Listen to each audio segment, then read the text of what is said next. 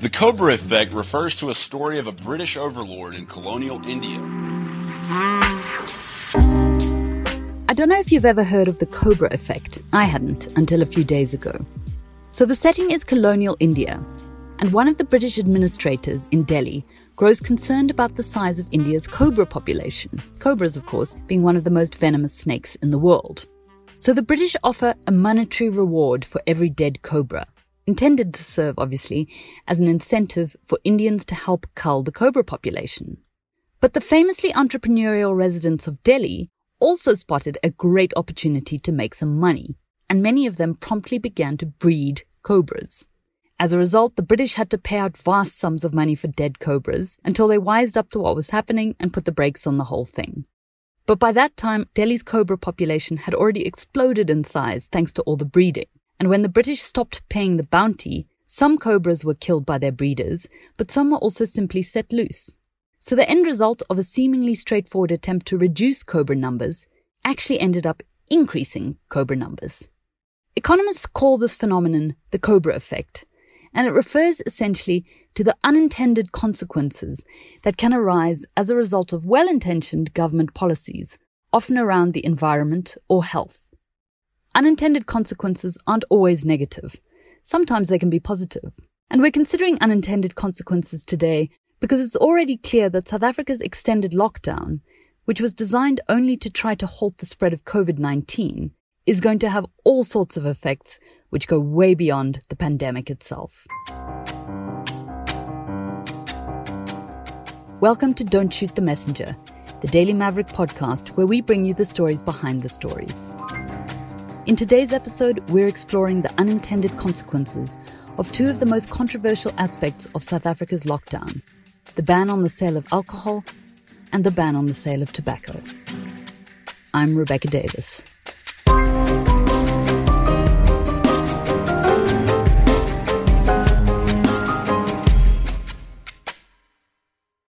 My name is Neville Flock. I'm an emergency physician in one of the largest private emergency practices in the country.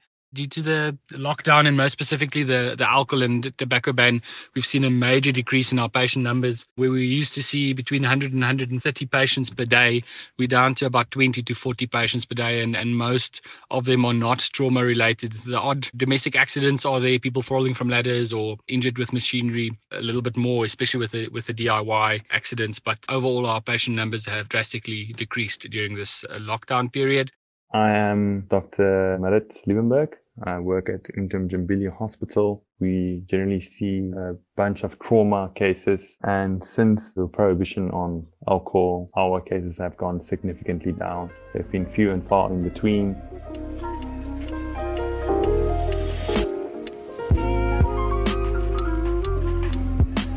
Doctors all over the country have been saying the same thing. This month, Groote Schuur Hospital in Cape Town, which has one of the largest trauma intakes in the world, reported that in its 80 years of existence, the hospital has never seen such a sudden drop in trauma cases. The reason? Well, according to the trauma specialists at the hospital, at least 50% of the drop in cases can be attributed to the ban on selling alcohol during lockdown. National studies have suggested the same trend at other hospitals. A lot of this is because there is so much less drunk driving happening. And another source of evidence for that is the fact that over the Easter weekend last year, in 2019, 800 people were arrested countrywide for drunk driving. This year, over the same period, only 11 people ended up in handcuffs. It's not just hospital cases related to drunk driving that are down, but also injuries stemming from interpersonal violence, gunshots, bar brawls, and so on.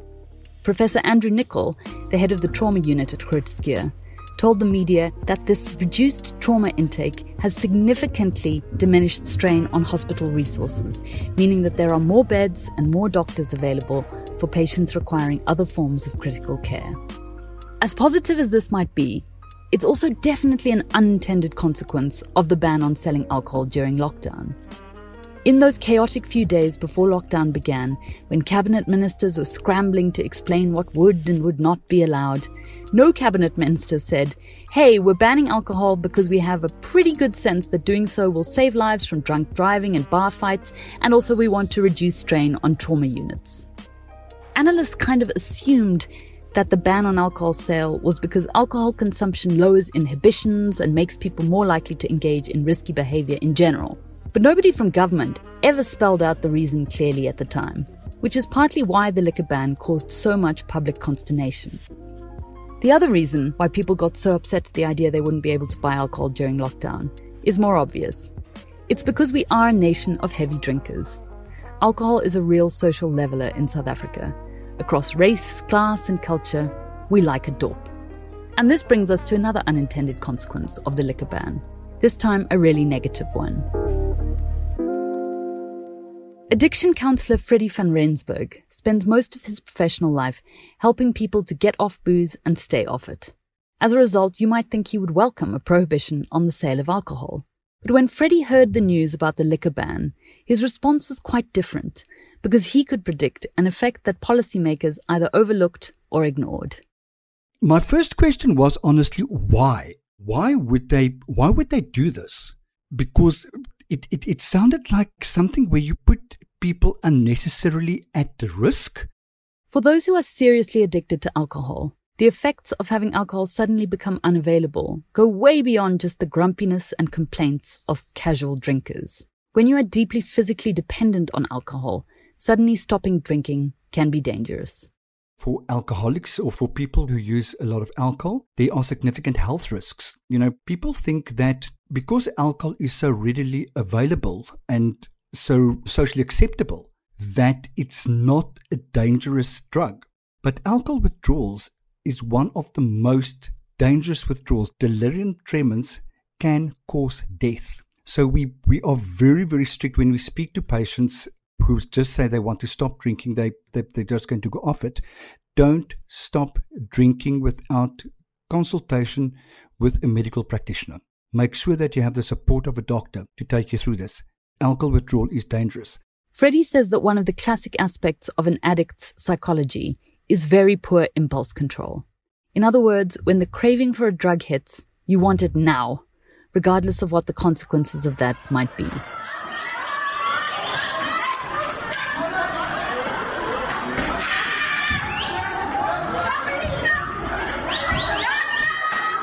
That is the sound of a Tops bottle store being looted in Elsie's River over Easter weekend. Another unintended consequence of the liquor ban, in which addiction may play a role, though Freddie says it's likely that other social factors are at play too. So what we might see is that people are willing to go to terrible lengths to get the product that they need, to get them the gratification that they want. What I would like to see when it comes to the looting would be something like the age spread of the looters. Because I think with looting, we might deal with additional societal issues. Things like peer pressure. Things like younger people who are bored and they have a lot of energy and they're used to causing trouble, so they go out and they cause trouble. And also even the ability to make money from the looting. So my feeling is that we might see the actual person with the addictive problem being part of the looting problem, but I do think there's a societal aspect to it as well. So it will be interesting to be able to see that breakdown. The truth is that it will be interesting to see a lot of breakdowns related to the effects of the liquor ban. Another will be the full cost to the economy, because here's another whopper of an unintended consequence. The money government is currently losing from taxes due to the prohibition on booze and cigarettes during a public health emergency could have been the money which would ultimately go towards paying for better healthcare. Back in January 2020, analysts from Treasury wrote a paper considering the difficult question of where the money was going to come from to fund South Africa's national health insurance. And one possible solution they came up with was the following: that to cover increased spending on health, government should consider ring-marking the taxes on alcohol and cigarettes. The vibrant and racy world of Peter Stuyvesant. Gunston gives you the best tobaccos a man can get. Now, Willie Hoppy, how mild can a cigarette be? Well, I've been smoking Camels for 20 years. I know they're mild. My name is Johan van Lochrenberg, and during my time as civil servant, I had a lot to do with smuggling and the tobacco trade and people within the tobacco trade who took corners, so to speak. Johan van Lochrenberg literally wrote the book on tobacco, taxes, and all the secret criminal activity surrounding the two. It's called Tobacco Wars, published in 2019, and it's an absolute page-turner. When we come back, more from Johan. This podcast and much of Daily Maverick's work is made possible by Daily Maverick Insiders, our community of readers who provide us with hugely appreciated monthly support. You can find details on the Insider program and the benefits available through it on the Daily Maverick's website. I was a police official during the 90s up until 1998. And I focused on investigating organized crime syndicates. And I then joined the South African Revenue Service, where I worked until 2015, where after I resigned in the wake of state capture, the tobacco trade itself did play a role in the pretext that ultimately led to drama at the South African Revenue Service in 2014 as part of state capture. Johan knows a thing or two about what happens when the legal trade of tobacco products is stopped, because there was already a thriving illegal trade into cigarettes before the lockdown. And Johan says that for cigarette smugglers, the unintended consequence of the lockdown has amounted to one massive payday. I'll give you practical examples. One can purchase a full container of cigarettes currently in the underground market in South Africa for 30 million rand. In cash. And those transactions are happening as we speak. Now, that's treble the amount of what a smuggled container of cigarettes cost pre-lockdown. So within a matter of less than a month, it's trebled in value. And I've seen figures and evidence where a carton of cigarettes is selling for up to 900 rand. And these are what are commonly known as cheapies. So those cigarette packets cost 25 to 30 rand a packet. So it's an incredible markup and people are making a lot of money. Johan points out that the reason why there is so much money to be made in illegal cigarettes is because despite the widespread knowledge about the health effects of cigarettes these days, an incredible number of South Africans still smoke. In fact, around 1 in 5. The general estimations, if we just quickly look at numbers, is that pre-lockdown there were around 11 million of the 60-odd million South Africans that were smokers. That's quite a significant portion of our population. And these are adult smokers, and those are the recorded smokers. So these are not the naughty kids smoking behind the school hall. These 11 million smokers are a massive market, desperate for a fix during lockdown. And what that has meant too is that there has been every incentive for organized crime syndicates who never previously bothered with tobacco to suddenly wise up to this tremendous opportunity.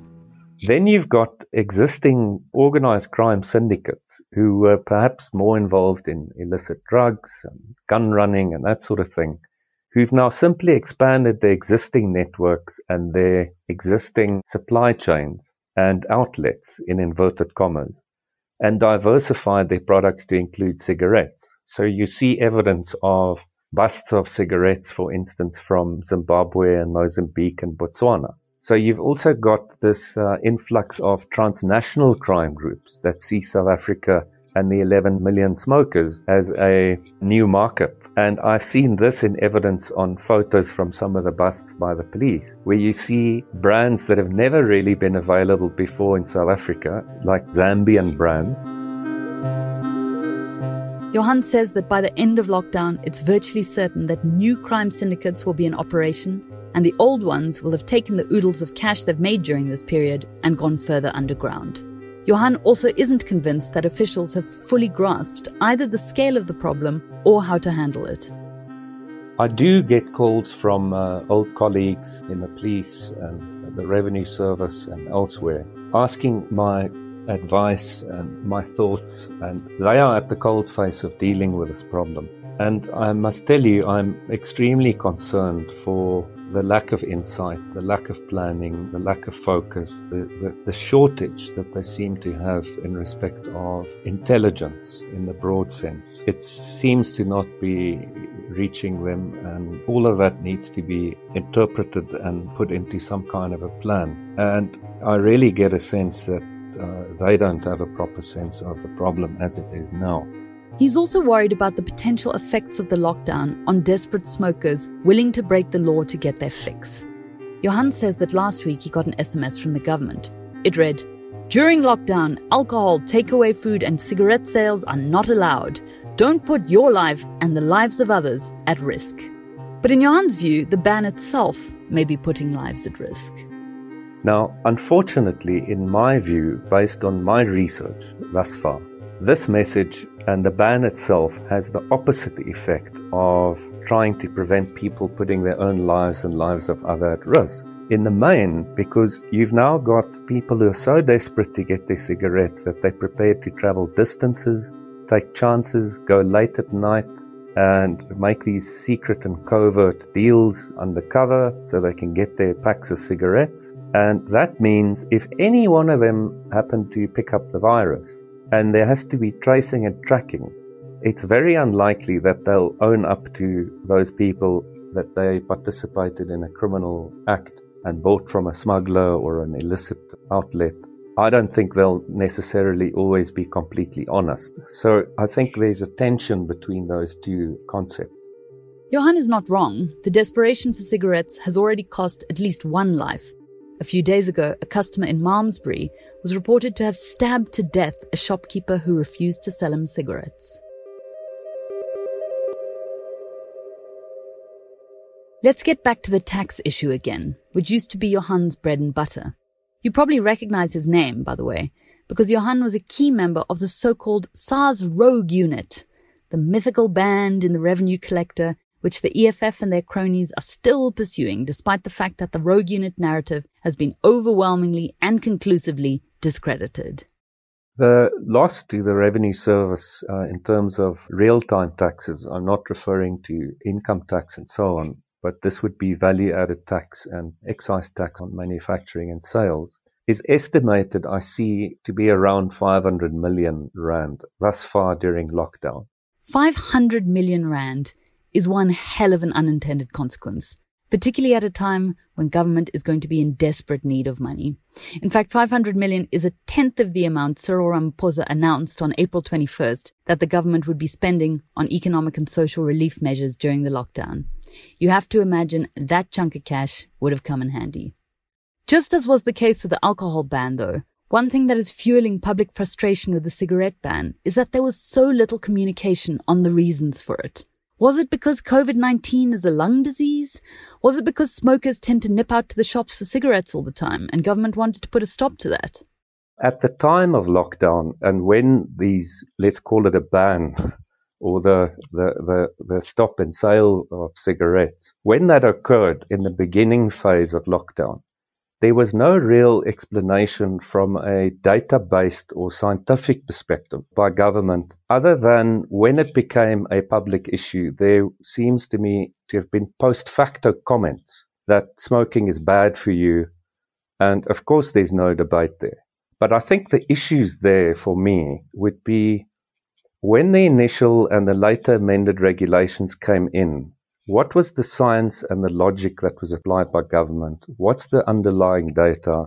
And was this explained to the 11 million smokers? Are you lighting up the cigarette right now? Is that what I hear? Yes, I am.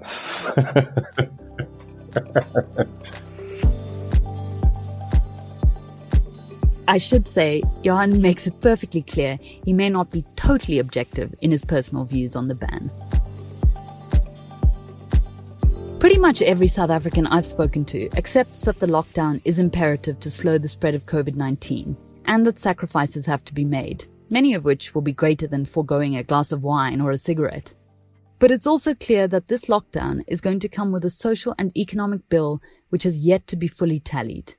And when that reckoning arrives, some of these unintended consequences may cost us dearly.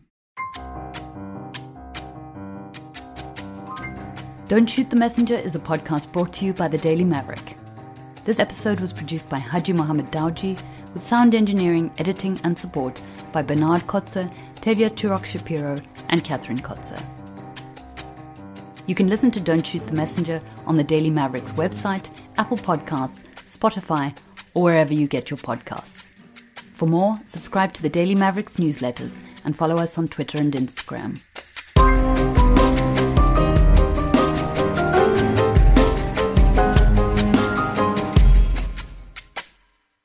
Our podcast is only as good as you make it, so please rate us on Apple Podcasts and leave us a review.